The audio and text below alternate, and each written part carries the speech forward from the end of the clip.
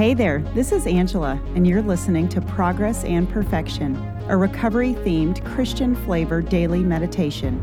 You can find us at progressandperfection.com.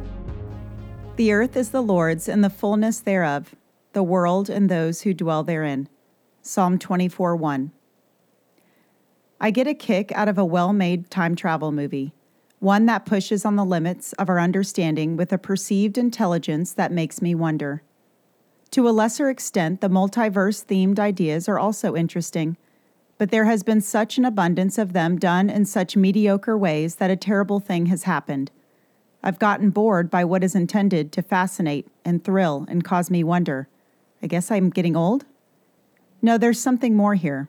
We have a divine spark within us, a God consciousness that tugs at us, a bit of the mystery of the universe. We are stardust. But when it comes to the construct of reality and our place in it, aren't we usually content with navel-gazing and mindless entertainment rather than a focused study and contemplation of our existence? Football is a lot easier to pay attention to, granted. I have become so desensitized to outlandish plots borrowing science concepts like spices in a cauldron of entertainment that I have dulled my susceptibility to awe at the magnitude of the universe. It is good to be unable to reconcile the extent of reality. To seek this is to seek the mind of God.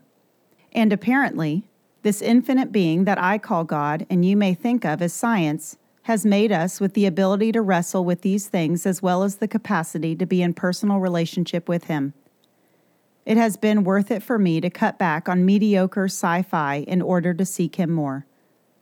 God, help me discard fiction, embrace mystery, and seek the infinite. Thanks for listening. Forward this to a friend that may appreciate it. Find us over at progressandperfection.com. Have a great one. Talk to you tomorrow.